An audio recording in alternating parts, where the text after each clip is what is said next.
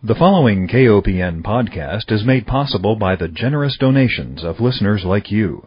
Please consider a donation to listener-supported community radio, KOPN.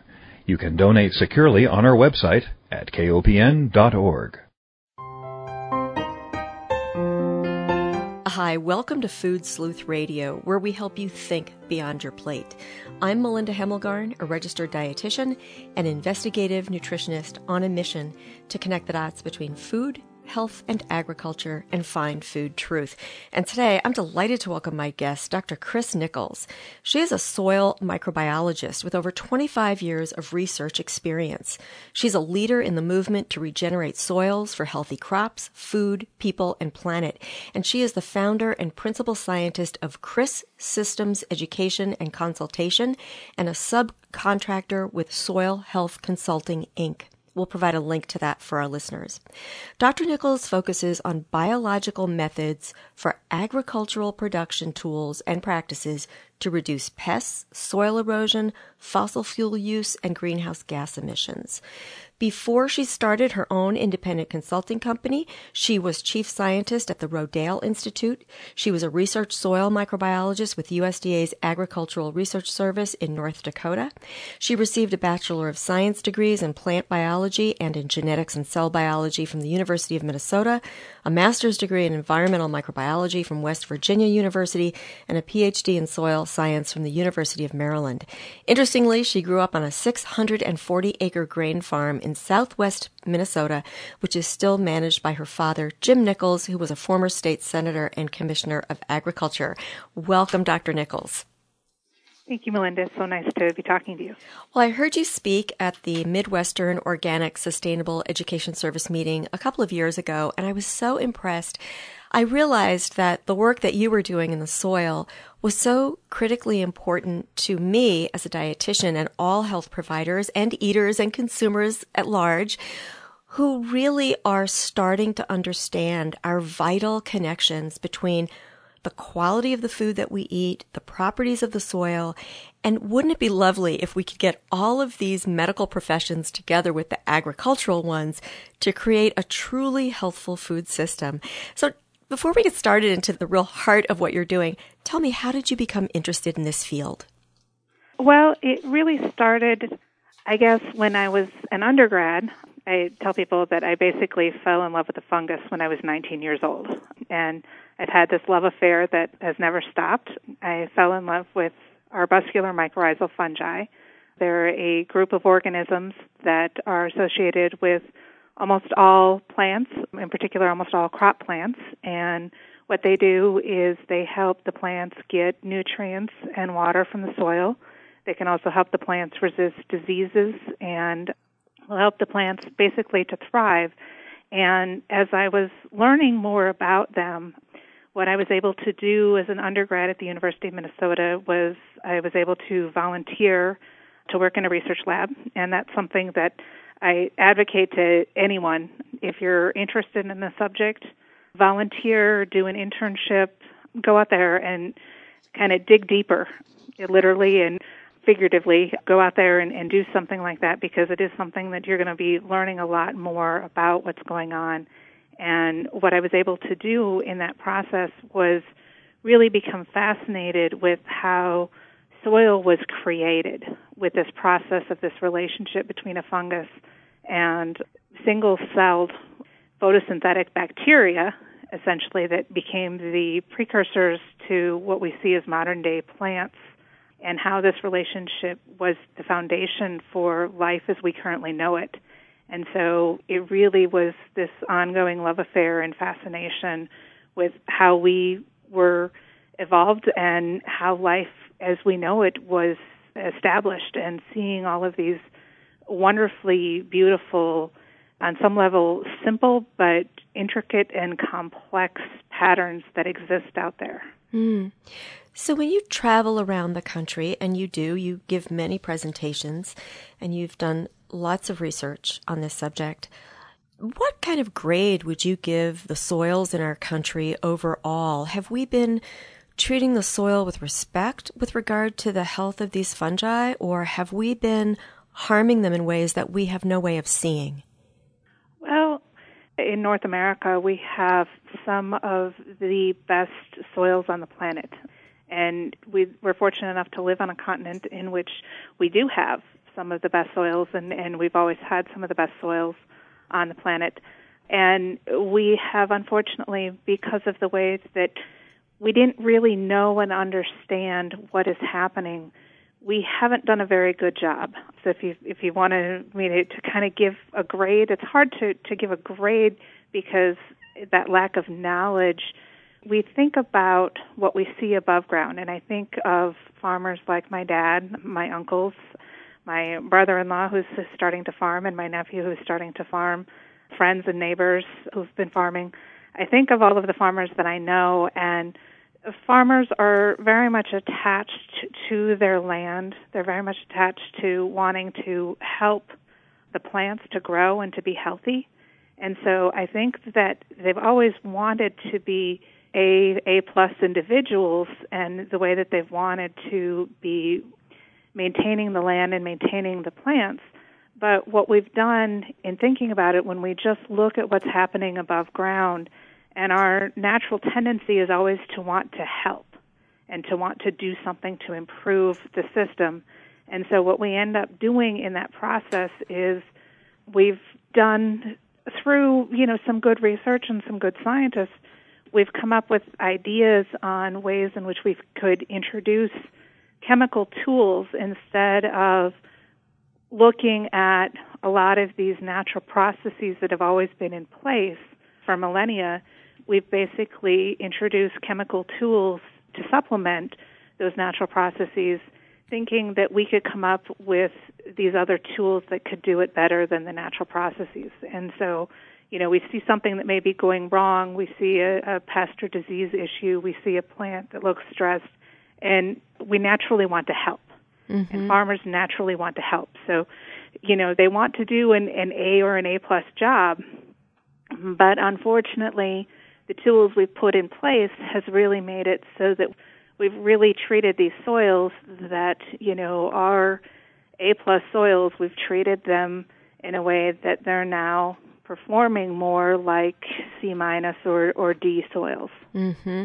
It's interesting. I also heard you describe, these good intentions that people come to their work with. And I couldn't agree more. I think we come with noble intentions, but either we've been misled or somehow we've gone off track. Maybe we've taken the natural biological systems for granted, or we always think that we can improve upon them. And so here we are today. And I remember seeing a paper that Don Davis published years ago looking at the nutritional quality of crops today. And they, of course, are not as nutritious as they were decades ago. And nutritionists start asking questions, well, why is that? Is it the variety of the crop that's being grown? Is it the soil conditions under which the crop is being produced? And I think that you are best able to really describe how soil health, we should probably define soil health first, but how soil health impacts nutritional quality of our food. So how would you define soil health? Well, soil health, what has been the accepted definition of soil health is the continued capacity of soil to function for plant, animal, and human needs, to be able to meet those needs. And so it's that continued capacity to function and the functionality that it is that we're looking for.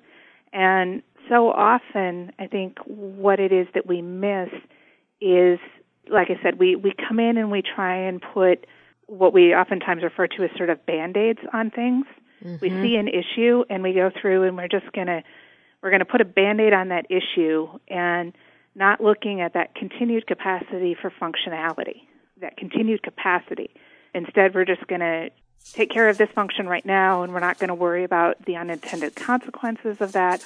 We're not going to worry about anything else that's going to occur. We're just going to take care of this right now. And we really need to be focusing overall on a systems approach. And that's one of the reasons why in designing my own company, I've utilized CRIS as an acronym. It's Knowledge for Regeneration and Innovation in Soil Systems.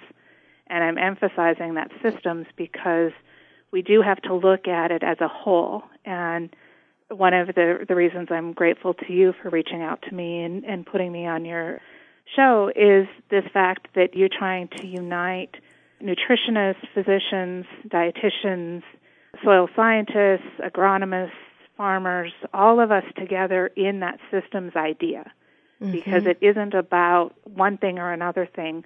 Again, as you're saying, we're all trying to do the right thing. We all have these noble ideas, but oftentimes we put blinders on. Right. Even in soil science, soil chemists don't talk to soil physicists, and soil physicists don't talk to soil biologists, and soil biologists don't talk to soil microbiologists, and right. it really leads us to what we're seeing overall in this huge catastrophic cascade of a system falling apart. And we have an opportunity to take a systems approach to put everything back together again. Yeah, and I'm drawing correlations to my own field where pretty much decades ago we were really focused as dietitians on the nutritional quality of the food. We never considered how the food was produced. And I think that moving forward to have, as you mentioned, these generations, the fact that the soil can continue to nourish us well, we have to think about how our food was produced. And I heard you say regenerative. And I feel like in order for us to come together, we have to be speaking the same language. And I think the words can be so confusing. So we hear so many terms, right? We hear organic agriculture, sustainable agriculture, regenerative agriculture. What are we talking about here? And which words should we be using moving forward? Well, and you're right. Words are very powerful. And words have the power to unite us and the power to divide us. And we're seeing very good examples of that in our society today and on many levels. And I think that, unfortunately, I worked at the Rodale Institute, and I continue to appreciate a lot of the work that is going on within the organic community. I think that because organic became a word that got associated with a label that was adopted by the USDA through the National Organic Standards Board, it's a different word that has a different meaning from the heart of what it started as. And I think, you'll talk to a number of different organic farmers and people who are part of the organic movement, and I know you've had discussion with Dave Chapman and a number of different organic farmers. And the discussion about what organic means and what the organic standard and the organic label means are two very different things. And so, words do have different meanings depending on the context that you put them in. And for many people, for me, regenerative is different than sustainable, because sustainable is where a lot of this started with, we're going to have sustainable systems. Well, we can't sustain C-D soils. Right. You can't sustain that. That's not sustainable. That isn't what we want to do. We do really want to be able to regenerate. And regenerating the system, starting with regenerative soils, to me, is that foundation. That when you regenerate the soils and you start with the soil foundation, everything else will come into place after that. I think of things as if we have basically one problem. And as I said, everything else is sort of issues, and we slap Band-Aids on issues. And we focus too much on the issues instead of on the problem. And our one problem is that we don't have enough carbon in our soils. We took carbon out of our soils in the process of our agricultural practices. And there are going to be practices that we have to put into place that are going to continue to take a certain amount of carbon out of our soils. It's a natural part of biochemistry and chemical reactions that are going to occur, that you're going to have respiration and you're going to have chemical reactions in which CO2 and methane are going to evolve from soils. You can't change that. That's just the way things are going to occur. But what you want is you want more carbon going into the soil and more carbon going into the soil in being transformed into different forms that are going to stay in the soil for a longer period of time and are going to become part of the soil structure and part of that soil foundation, so that you're actually regenerating and building soil rather than sustaining the mineral matrix that is part of the physical construction of soil. Mm-hmm. So that is really what I want to focus in on, instead of looking at the fact that we just need to have these systems in which we want to basically look at everything as kind of an in-out type of chemistry to things. It really is about how can we build, and regeneration is, to me, also looking at an energy flow. We're basically taking energy from the sun and putting it into the building blocks and the bonds in carbon compounds that are formed through photosynthesis, and pretty much all life on planet Earth is carbon-based. And so those building blocks for almost all life and the energy in the bonds between those carbon atoms and other atoms become the foundation for the energy and the building blocks in the molecular structure for pretty much all life. But we've taken the energy from the sun. And so we're going to basically use the most efficient solar collectors ever designed and utilize that. Mm-hmm. And that's what it is that we need to do. And if we can continue to optimize that in the most efficient manner possible, we're going to be able to solve the problem and regenerate the soil. And when you're regenerating, there isn't necessarily, you're not setting an upper limit to things. Mm-hmm. Because that's the other thing, is people are like, well, when is it going to end? Yeah. And it doesn't have to end, because you're basically energizing and keeping that energy cycle going and flowing. Right. Well, let me take one break, Dr. Nichols, and remind our listeners that if you're just joining us, you're tuned into Food Sleuth Radio, where we are speaking with Dr. Kris Nichols. She is a soil microbiologist. She started her own company that is dedicated to the regeneration of soils for healthy crops, food, people, and planet. The name of her company is Kris Systems Education and Consultation. We will provide a link to the website, and it is www.kris-systems.com. And the website alone, Dr. Nichols, is a great education. For example, in preparing for this interview, I was really fascinated by the way you look at regenerative agriculture having the potential to revitalize communities and improve global economies, as well as solve food insecurity by providing abundant, nutrient-dense food. That is what every healthcare practitioner, it is what every economist, rural sociologist, and certainly soil microbiologist see for a healthy future moving forward. One of the things that you mentioned in a conversation we had prior to this interview was, we have forgotten observation. And I think that is so critical that we have this discussion. How do we observe? What do we see when we see a regenerative agricultural system? Well, when we see a regenerative agricultural system, you're going to observe when it rains, where does that water go? Does it stay on the soil? Does it get into the soil? When it's not raining, what do the plants look like? You're going to observe with your eyes and with your ears, how does the system sound? Are there insects out there? Do you see a diverse array of insects out in the natural world? Are you starting to see in your fields, do you just see one particular plant, or do you see multiple plant species? Because you want to see a lot of different plants. As you're driving around these regenerative systems, is it just seeing corn and soybeans everywhere? Or are we starting to see multiple different types of crops?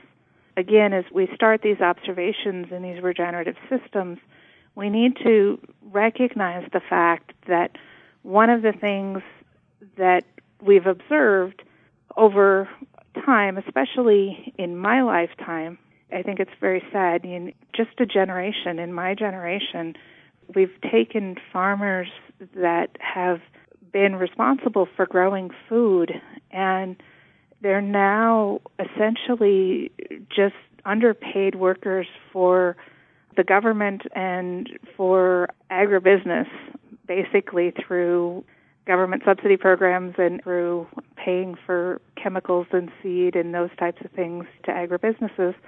So they're underpaid workers, and they're no longer thinking about the fact they grow food, but they're thinking about the fact that they grow commodities and feed for animals. Mm. And they used to grow food. When I was very young on my dad's farm, he had hay fields and he had sunflowers and he had flax and he had a little bit of corn and a little bit of soybeans, but now it's primarily corn and soybeans. He's just recently reintroduced a little bit of oats and wheat into the system. But again, we've changed in a very short period of time the diversity and the fact that we're growing food. And so the observations need to be, one, observing what it is that we're currently doing and how that's affecting what's happening, and then what it is that we have when we look at what's happening on these farms. What is growing there? What are the different types of plants and animals? Are you getting small mammals? What are the different birds that are in the system? What are the different noises that you hear? Are you seeing bats? Those are important parts about what we should be observing. And again, we would go out there and just look at, does the plant look healthy? Can I row my crops, which is a big thing that farmers do, which means, can I drive down the road and see just the rows of standing crops and no weeds in between them? That's not the way you want. That's not the way nature looks. That's not the way the system should look. We need to actually observe having this great level of diversity in order for the system to be able to function. It's interesting that you say that, because I've been very curious to see advertisements that are directed towards farmers, and there's this big push to have quote-unquote clean fields. So what looks like a weed is a bad thing. You don't want your neighbors talking behind your back and saying, oh my gosh, what a messy field they have. But I really appreciate what you're saying about the corn and soy system, because you and I both have spent a lot of time in the Midwest. And I think it was only after I served on a couple of organic farming boards and heard organic farmers describe what happened when they switched from a conventional to an organic system and saw the greater increase in biodiversity of life. And they knew that they were making the right choices, but it wasn't easy for them. There was a big machine out there making them feel like they were different or not rewarding them. If the farmer isn't provided incentives, and we don't have a measure of success where a farmer can say, look, I've got so much more of this fungi in my soil. I know I'm doing the right thing. How do we shift to a more regenerative system in the constraints that we have politically? Well, and I think that, again, goes back to the heart of where we're at with nutrition. Mm-hmm. We are currently a country that can no longer afford our health care. Right. And our health care is not good to begin with. According to the World Health Organization, we rank 37th out of 190 countries. Mm-hmm. We're just slightly above Cuba. And I pull out Cuba because I like to pull out Cuba and the fact that we actually rank below Cuba in infant mortality. That's right. And this is a country that was under embargo for more than 70 years. Mm-hmm. And so I also like to pull out Cuba in the fact that from an agricultural standpoint, because they were under embargo, there were a lot of things in which Cuba had to do in the way that they were growing their own food and in the way that they were growing their own food with a lot less of the chemicals that we currently use and a lot less of the industrial agriculture that we currently use. Now, I'm not trying to say that Cuba's perfect, because there are some food safety issues and some other things, and I recognize that. But it becomes an example for us to be able to take a look at some of these issues that are out there. When you look at the average income for an average family in the United States, It's close to, and I was just looking at the numbers for family in the United States, it's over 20% of the income for a family that is paid towards healthcare costs. It's just out of pocket, right? Healthcare costs for the average income. And that doesn't include what may be taken out by your employer if they pay for health insurance. That's just what is taken out, via taxes and what is your out of pocket. So, again, we can't afford what it is that we're paying for. Right. And so part of that healthcare issue is because of the food that we're eating. And Absolutely. So if we are to change the food that we're eating, and we are learning more, not that we have all of the information, but we're learning more all the time, and we continue to need to do more research to get a better understanding of this, but we're learning more and more about this connection between the soil, and especially the soil microbiome, and the nutritive quality of our food, and the gut microbiome, and the similarities between the soil microbiome and the gut microbiome, and how food needs to be processed within the gut microbiome. And so what is needed from the soil to get into our food in order for nutrients to be bioavailable, in order for the nutrients. So it isn't just about putting more minerals into plants or into our food, which you can do. You can do that fairly easily through a hydroponic process. You can do that through genetic engineering and breeding. You can increase the mineral content in food. But if you can't make that bioavailable through the gut microbial processes, what does it matter? Right. And we're learning more and more all the time about the importance of that. And so where I think this is going is that as we figure out more about how valuable our food is, we're going to start rewarding farmers for the food that they're producing. We're going to have to wrap up, and that is exactly, I think, where we have to go, is reward our farmers for producing quality over quantity. So unfortunately, our time is up. In closing, I want to thank our listeners for joining us. I want to remind everyone that Food Sleuth Radio is produced by Dan Hemmelgarn at KOPN Studios in beautiful downtown Columbia, Missouri. And most important, I want to thank my guest, Dr. Chris Nichols, soil microbiologist with over 25 years of research experiences specifically studying mycorrhizal fungi. She is a leader in the movement to regenerate soils for healthy crops, food, people, and planet. She is the founder and principal scientist of CRIS Systems Education and Consultation, and that website is www.kris, that's KRIS-systems.com. Dr. Nichols, thank you so much for all of that you're doing. Thank you.